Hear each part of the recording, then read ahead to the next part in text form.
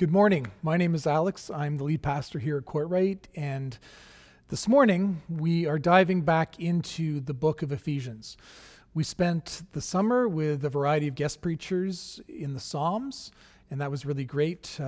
Last Sunday, Andrew Douglas, and the Sunday before, Ken Oak. Both of them really spoke to me personally.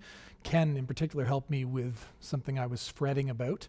And I hope that was true for you too, that out of the Psalms, you received God's encouragement through our guest speakers. Today, we're picking up from Ephesians where we left off before the summer started. We got halfway through the letter, so it was the perfect time to take a break.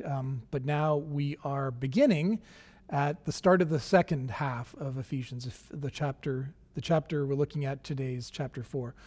So in part 1, Paul gave us these incredible building blocks of Christian identity, of doctrine, telling us who we are. He answered this question, who are we as followers of Christ? Now, starting in chapter 4, he's going to get into the practicalities of what that looks like. How are we supposed to live? What's distinctive about the Christian life? We heard a lot in the first half of the letter about how we're God's holy people, set apart for his special purposes. Now, Paul's going to show us what that looks like.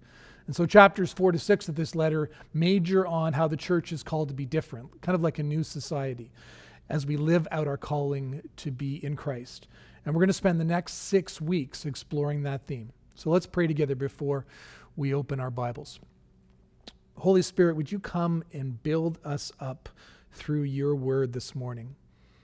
We ask you to tear down the stuff that won't last, that's not pleasing to you, and we ask you to put us back on the foundation of your Son, Jesus Christ. Would you shape us more and more as individuals and as a congregation so that we resemble him? Amen. So if you haven't got a Bible with you, this is the time to maybe grab one. If you've either got a hard copy of the Bible or have it on a screen, that'll help you because I'll be referring back to verses throughout the sermon. So we're going to read Ephesians 4, verses 1 to 16. Paul writes, "As a prisoner for the Lord then," and he was a prisoner, he was under house arrest, likely in Rome, he was in Roman custody. He says, "I urge you to live a life worthy of the calling you have received. Be completely humble and gentle. Be patient, bearing with one another in love. Make every effort to keep the unity of the Spirit through the bond of peace. There is one body and one Spirit, just as you were called to one hope when you were called. One Lord, one faith, one baptism, one God and Father of all, who is over all and through all and in all. But to each one of us grace has been given as Christ apportioned it. This is why it says," and this is a quote from Psalm 68, "When he ascended on high, he took many captives and gave gifts to his people." What does he ascended mean except that he also descended to the lower earthly regions? He who descended is the very one who ascended higher than all the heavens in order to fill the whole universe. So Christ himself gave the apostles, the prophets, the evangelists, the pastors, and teachers to equip his people for works of service, so that the body of Christ may be built up until we all reach unity in the faith and in the knowledge of the Son of God and become mature, attaining to the whole measure of the fullness of Christ. Then we will no longer be infants, tossed back and forth by the waves and blown here and there by every wind of teaching and by the cunning and craftiness of people in their deceitful scheming. Instead, speaking the truth in love, we will grow to become in every respect the mature body of him who is the head, that is, Christ. From him, the whole body, joined and held together by every supporting ligament, grows and builds itself up in love as each part does its work. This is the word of the Lord. Thanks be to God. So my kids are growing up. You may not have seen them in a while because we haven't gathered on Sunday morning in a long time, 6 months to be precise. But this year, this September, last week, in fact, Chloe started her first year at Conestoga College, and she's doing that online, of course. Callum is leaving for Bible college in British Columbia on Thetis Island this coming Friday, And Lily is now basically an old pro at high school as she enters grade 10. We've only got one kid left in high school, which is pretty crazy. And it's been a little emotional for me over the past couple of weeks as I've reflected on that, as the reality of that has kind of hit us. It's come home. All of us remember the moments we had as kids, as teenagers, as young adults, graduating from grade school or from high school, getting our driver's license, leaving home and having our own place for the first time, even if it was just a room in residence. We remember our first job and our first paycheck. As we grow up, we go through changes, and some of them can be predictable. For example, most people finish high school when they're around the age of 17 or 18. But we also grow up, I think, in ways that are less obvious. For example, as Christians, we grow generally in our relationship with God. We hopefully do that. We also grow in wisdom. We grow in knowledge of the Bible. We grow in service, in understanding how God is calling us to be part of his church and to serve others. And you can't see that as easily from a distance as those things you might write in a Christmas letter, telling your friends what's gone on with your family that year. Paul wants us to grow and to flourish in the Christian life, but that growth is not guaranteed. He wants us to grow because our purpose is to glorify God and to enjoy him forever. That's a picture of harmony. It's a picture of peace, of flourishing, and that is what God intends for us. And all of us want that, I think. We want that blessing. Paul knows we need it, and so as he moves into the second part of his letter, he wants us to live out our true identity in Christ. So 3 things here that we're going to reflect on this morning. First of all, who are we? And that's going to be the life of the Trinity as God pours himself into us. We'll see that in the early part of this passage we read. Secondly, what does that look like, that identity as it's lived out? Well, it looks like maturity and unity. And thirdly, how do we get there? Like, what are the next steps? Well, Paul says we speak the truth in love. So we have the life of the Trinity within us. That's who we are. We are growing into maturity. That's what that looks like. And we speak the truth in love to one another within community. That's how we get there. So the first thing is that Paul urges us to live a life worthy of our calling. And he wrote about that calling in the first 3 chapters of this letter. So now he gets into behavior. He says, be humble and gentle. Be patient, bear with one another, keep the unity of the Spirit through the bond of peace. And that is a short section of this passage, but wow, that is a lot to live up to. And I think maybe Paul gets that because it's almost like he pauses in verse 4 and gives us another identity check. He gives us a foundation on which those behaviors can happen with 7 promises or statements that talk about the oneness that we have as Christians and who we are in Christ. So what makes you a Christian is not just that you're a nice person or that you are a humble person or a gentle person or a moral person or that you believe in the Bible. What makes you a Christian is that you have the life of God in you.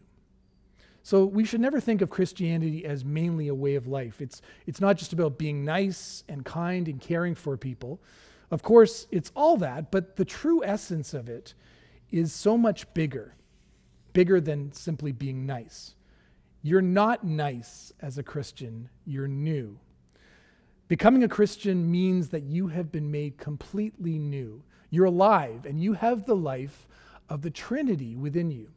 Paul told us back in chapter 2 that God made us alive in Christ and raised us up and seated us in the heavenly places. And now he's elaborating on that. Later in this passage, we read that Christ is the head and we are the body. So the head and the body, Christ and us, share the same life. And verse 4 here at the beginning says, we share the same one Spirit, one Lord, and one God and Father over all. And that life, Father, Holy Spirit, and Son within us is the life of the Trinity. And God's pouring that into us. You see, this great power has come into your life and you've woken up to God. You're seated in the heavenly places. That's who you really are now. You're raised up. It's this huge thing. Next, we see what that looks like more practically.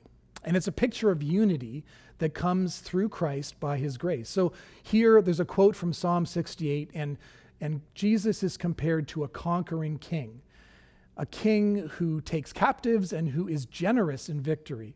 So Christ ascends out of the triumph of the resurrection, and then he descends to defeat death and evil, and then he fills the whole universe. It's this vision that focuses us on Jesus. And all of this points to his power, his ability to save us, and also to give us his gifts.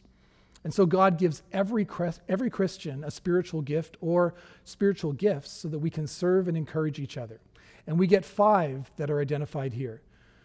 The apostles went out with the good news. We read about that in the New Testament. And so the apostolic gifting, the first one mentioned here, equips you to start new things, to plant churches, to plant gardens, to initiate ministry and service.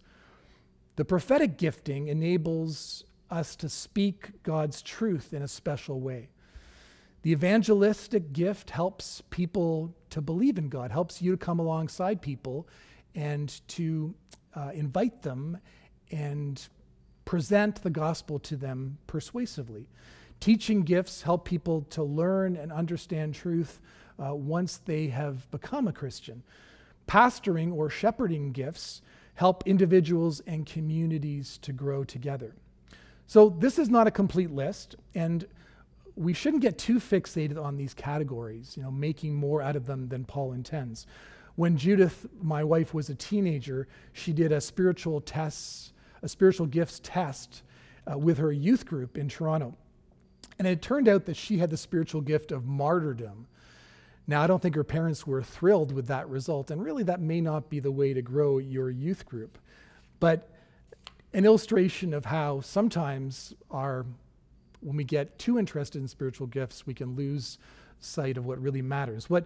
We absolutely do need to pursue spiritual gifts, but most of all, I think we need to grasp verse 11, where it says that leaders in the church are equippers, people who know how to equip the rest of the church for service. In other words, every Christian has a gift, and the leaders equip the people to do ministry with each other and from the base that is the church. About a year ago here at Courtright, we started a new Christian formation program called Equip, and actually we got the name for it right out of Ephesians 4, this passage we've read. And some of you might remember we had a class on the Old Testament, we had a class on C.S. Lewis's amazing book, Mere Christianity, and another class that met on ways that we can pray, different varieties of prayer. Well, the pandemic interrupted all those plans, which we saw continuing.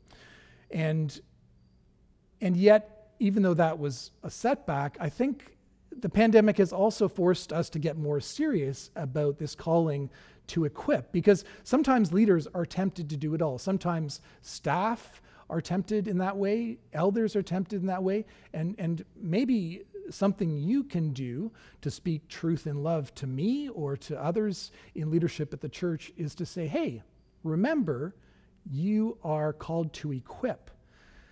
And so sometimes we're in danger of thinking about everything happening centrally. I mean, that's a good thing. It's a unity, right? Sunday morning is about unity and coming together, and we want to pull everyone together like that. But I think the pandemic has challenged us to think more in terms of equipping. Like, how can we not be focused on this stage where I am right now and everyone looking at me or whoever is up front, but how can we use all the gifts to serve each other and to build up the body?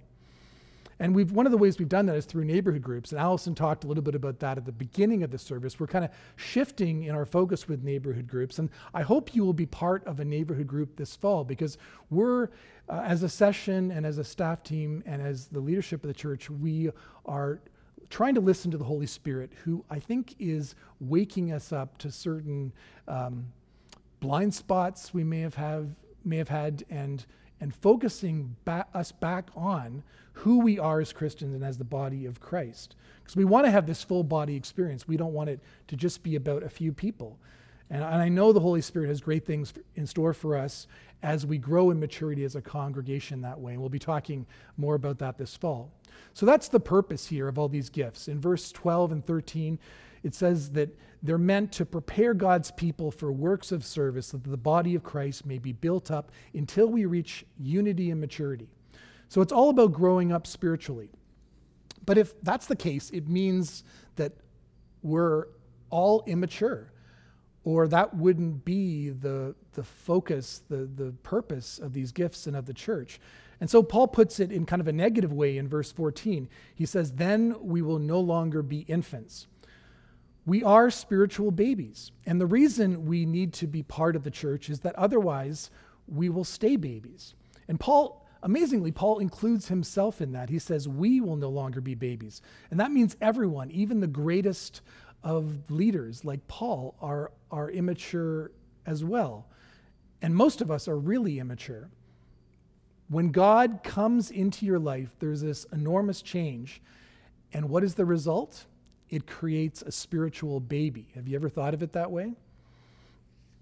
But even as we consider that, we know it's not good to stay in that place. Babies are alive, and they're actually as alive as they're ever going to be. Whether you're a baby or 20 years old or 50 years old or 80 years old, you're at the same level of aliveness. Babies also grow. They grow faster. They grow better than you do later on. The point is that when you become a Christian, you get a new life, and that's good. But to stay an infant isn't good. It's wrong. So Paul says it's really important to grow up. So what does it mean to be a spiritual baby? How do we recognize that? Well, first of all, it means that you're blowing here and there, and every kind of teaching, every new trend that comes along, you kind of are prone to run with it. So if you're immature, you're not discerning. Think about real babies. Real babies, you could put right in front of them good food, bad food, and poison, and they're not discriminating. They could choose just to eat all the poison up rather than the good food.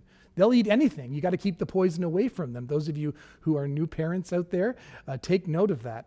Paul says that's how spiritual babies are too. They can't tell good teaching from bad teaching. So unless you know your Bible, unless you've reflected deeply on who God is and his purposes, you're not yet mature. The next thing is we know that real babies are incredibly self-centered. And that's partly why we pray for those of you who have babies in your households, because it can be so all-consuming. And spiritual babies are self-centered too. They're always thinking about themselves. You're always feeling slighted or offended.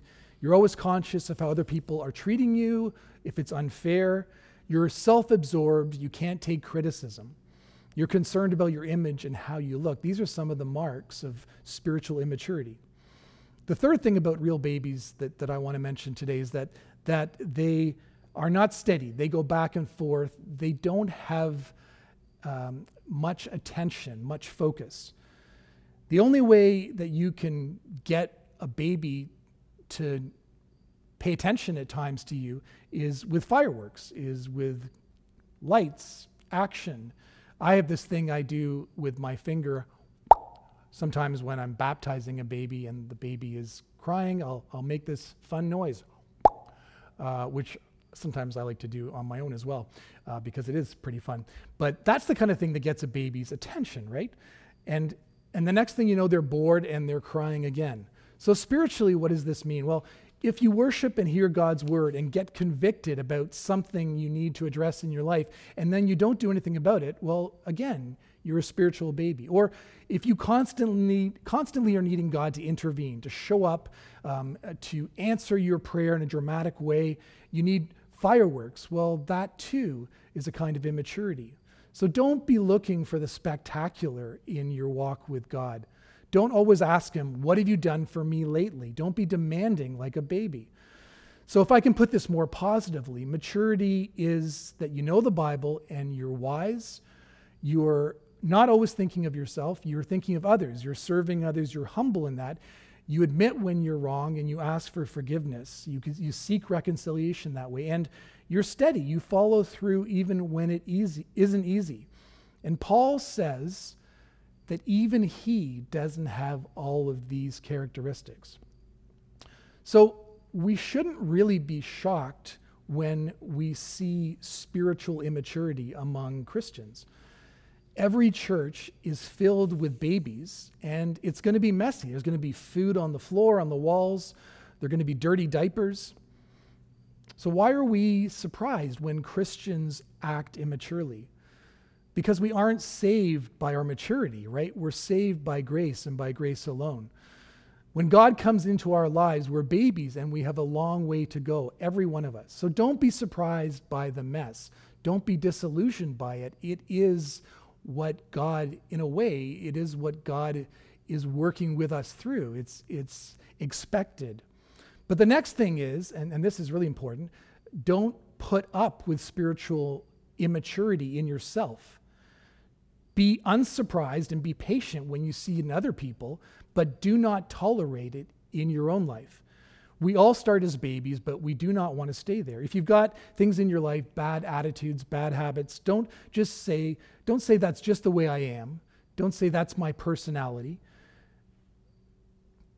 Because God accepts us for who we are, but he never leaves us that way. He's always drawing us into his change. We call that sanctification. And it's the life of God that you have in you, right? Remember that? It's the power of God coursing through you. And do you think your issues are any match for that? No, they are not. So how do we get there? How do we get to maturity? Well, we get there through community and by speaking the truth in love. There is no growth into maturity by yourself. It's only through the relationships in your church community that you're going to grow like this. The deeper and closer your relationships in the church, the more you will grow into the unity that comes with maturity. It means you can't just drop in on church once in a while and expect that you're going to grow. You can't keep your distance from other people if you want to see that happen in your life. You can't be in conflict with other people and avoiding them. None of these things can persist in your life if you want the growth that God wants to bless you with. So the basic principle is you need this tight and close community. But the basic practice is right here in verse 15. Speaking in the truth in love. That's it. And you will grow as you're part of a community that is seeking a balance between truth and love. You need both of them. Honesty or truth, you need that, but it can't be honesty that's separated from kindness and support. You need a mixture. You need this balance. Because without both of these things, without both love and truth, we're going to die spiritually. So first of all, love without truth is deadly. We can't know ourselves unless someone tells us who we are from outside. Over the past 6 months, I've seen a lot of myself on YouTube, a lot more than I ever wanted to. And I've noticed that I do this weird thing with my hands, which I find quite annoying. And if you find it quite annoying, you don't need to email me about it because I'm already pretty annoyed about it myself. Something else that my wife, Judith, has drawn my attention to is that I don't always look at the camera. Sometimes I look away from the camera, like over there, because I'm alone in this room and maybe someone's going to come in. And wouldn't that be great if somebody came and joined me here because of my loneliness? I like to have people with me, and maybe at some point we'll trot out the laugh track again. But the last thing Judith said before I left the house this morning was, remember to look in the camera, because that's something that helps with communication. And so I wouldn't have my attention drawn to that if it wasn't for her, an outside viewpoint, pointing it out to me. So if you're in a place where people love you, but they won't tell you the truth about yourself, you won't grow in self-knowledge, and you will not become the person you need to be. But on the other hand, truth without love is deadly too. When people tell you the truth harshly, or when they do it just without kindness, without empathy, you're not going to listen to them probably. Like, they will drive you away with that approach. So truth without love does not accomplish truth, and love without truth does not accomplish love. We will die spiritually without truth and love together. Taylor Swift has a song on her new album, Folklore, that she wrote and sings with Bon Iver. It's called Exile, and it's really good. Partly, I love it because it gives us this compelling picture of love gone wrong. So Swift and Justin Vernon sing from a place of sadness because they are breaking up. That's the story the song tells. But it's like they're singing past each other, and the singing is layered in such a way that it creates that impression. They aren't hearing each other. They're missing each other. At one point, he sings, "You never gave a warning sign." And she answers, she sings, "I gave so many signs." And I have to wonder if anyone spoke truth in love to them. And maybe that's part of what led to this exile happening. Now, whether it's your marriage or a close friendship, a situation in your family, God's design for us is not to be in exile. It's for us to be at home in community. And the community that he has in mind for us is the body of Christ. And in that community, we need others to speak truth in love to us for our health and for our growth. And the whole point of this letter, the whole point of the book of Ephesians, is to say that you don't need to be in exile from those you love or used to love. There is redemption in Christ as we grow and as we're formed in his image. If you read Ephesians 2, the second half of it, it says exactly that. It says we're no longer strangers or exile, and it's talking about Gentiles and Jews, these two ethnic groups coming together. But it applies to every division in our lives, between the people we have lost friendships with, in the broken relationships of our lives. If you're dealing with exile and brokenness in your life in relation to a friend or your spouse or within your family, I hope and pray that you have or will find a group of Christians to whom you can go with that, who can pray for you, who can speak truth in love to you. And if you don't, I really want to encourage you to ask God to lead you to that place. It's a homecoming, and you will never regret it. It's what we were created for. But let's be clear, even as we offer up that prayer, that no one can keep truth and love together perfectly the way we need it kept together. Some of us are nice people who tend to love without truth. Some of us are direct people, and we tend to tell the truth without much love. So why is that? The reason we can't keep truth and love together as we need them to be together is because of our selfishness and our sin. So why do some of us love without truth? Because we're afraid the person we're speaking to will get angry at us if we tell them the truth, or that the relationship will suffer and we'll feel guilty. But the real problem isn't that we care about the relationship. The real problem is our pride and our self-centeredness. We're thinking of ourselves. Now, I myself have had to struggle with this over the years big time. I am a conflict avoider, and it took me years to see how much damage that was doing to relationships in my life, in my marriage, in my family, in the church community. And the way I've come through that is to have friends who can challenge me, who can speak the truth in love to me, and more formally with the help of mentors and with professional guidance. On the other hand, why do those of us who are truth tellers struggle to love? Well, I think it's often because we want to be right. We like to win arguments. We like to get the last word. And so if you tell the truth without love, it's because you're not really about the truth, you're about yourself. And if you love without truth, you're still all about yourself. We cannot achieve the balance of truth and love that we need to grow and to live and to flourish. And it's all because of our self-centeredness and our sin. Now that might sound pretty depressing, but next we can ask simply, what's the solution? What does Paul have to say in response to this dilemma? Well, Paul points to the gospel of Jesus Christ, as he always does. And he asks, why the cross? Why did Jesus have to die? Always in his writings, he's pointing there. And it's because of the truth. And the truth is that we are all sinners and we are lost. And unless someone pays the cost of our sin, we are lost eternally. On the other hand, there's also love. Jesus went to the cross because he loved us. Think about it. When Jesus goes to the cross, that's really, to start, the worst possible news, because it means that you are so lost, you are so messed up, that nothing short of the death of the Son of God can save you. But as Jesus does that for us, he's also saying, I love you so much, and you are so valuable to me that I'm willing to give up my life for you. I will do it freely. You have to see how lost you are without Jesus, that you are on your way to hell, to grasp the hugeness of his love and mercy.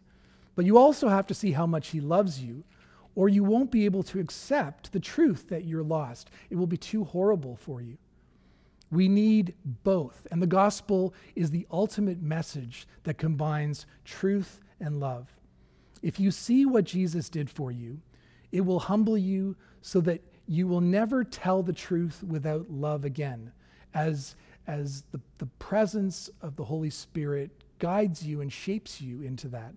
It will give you a new security so that you will not have the same need to please people.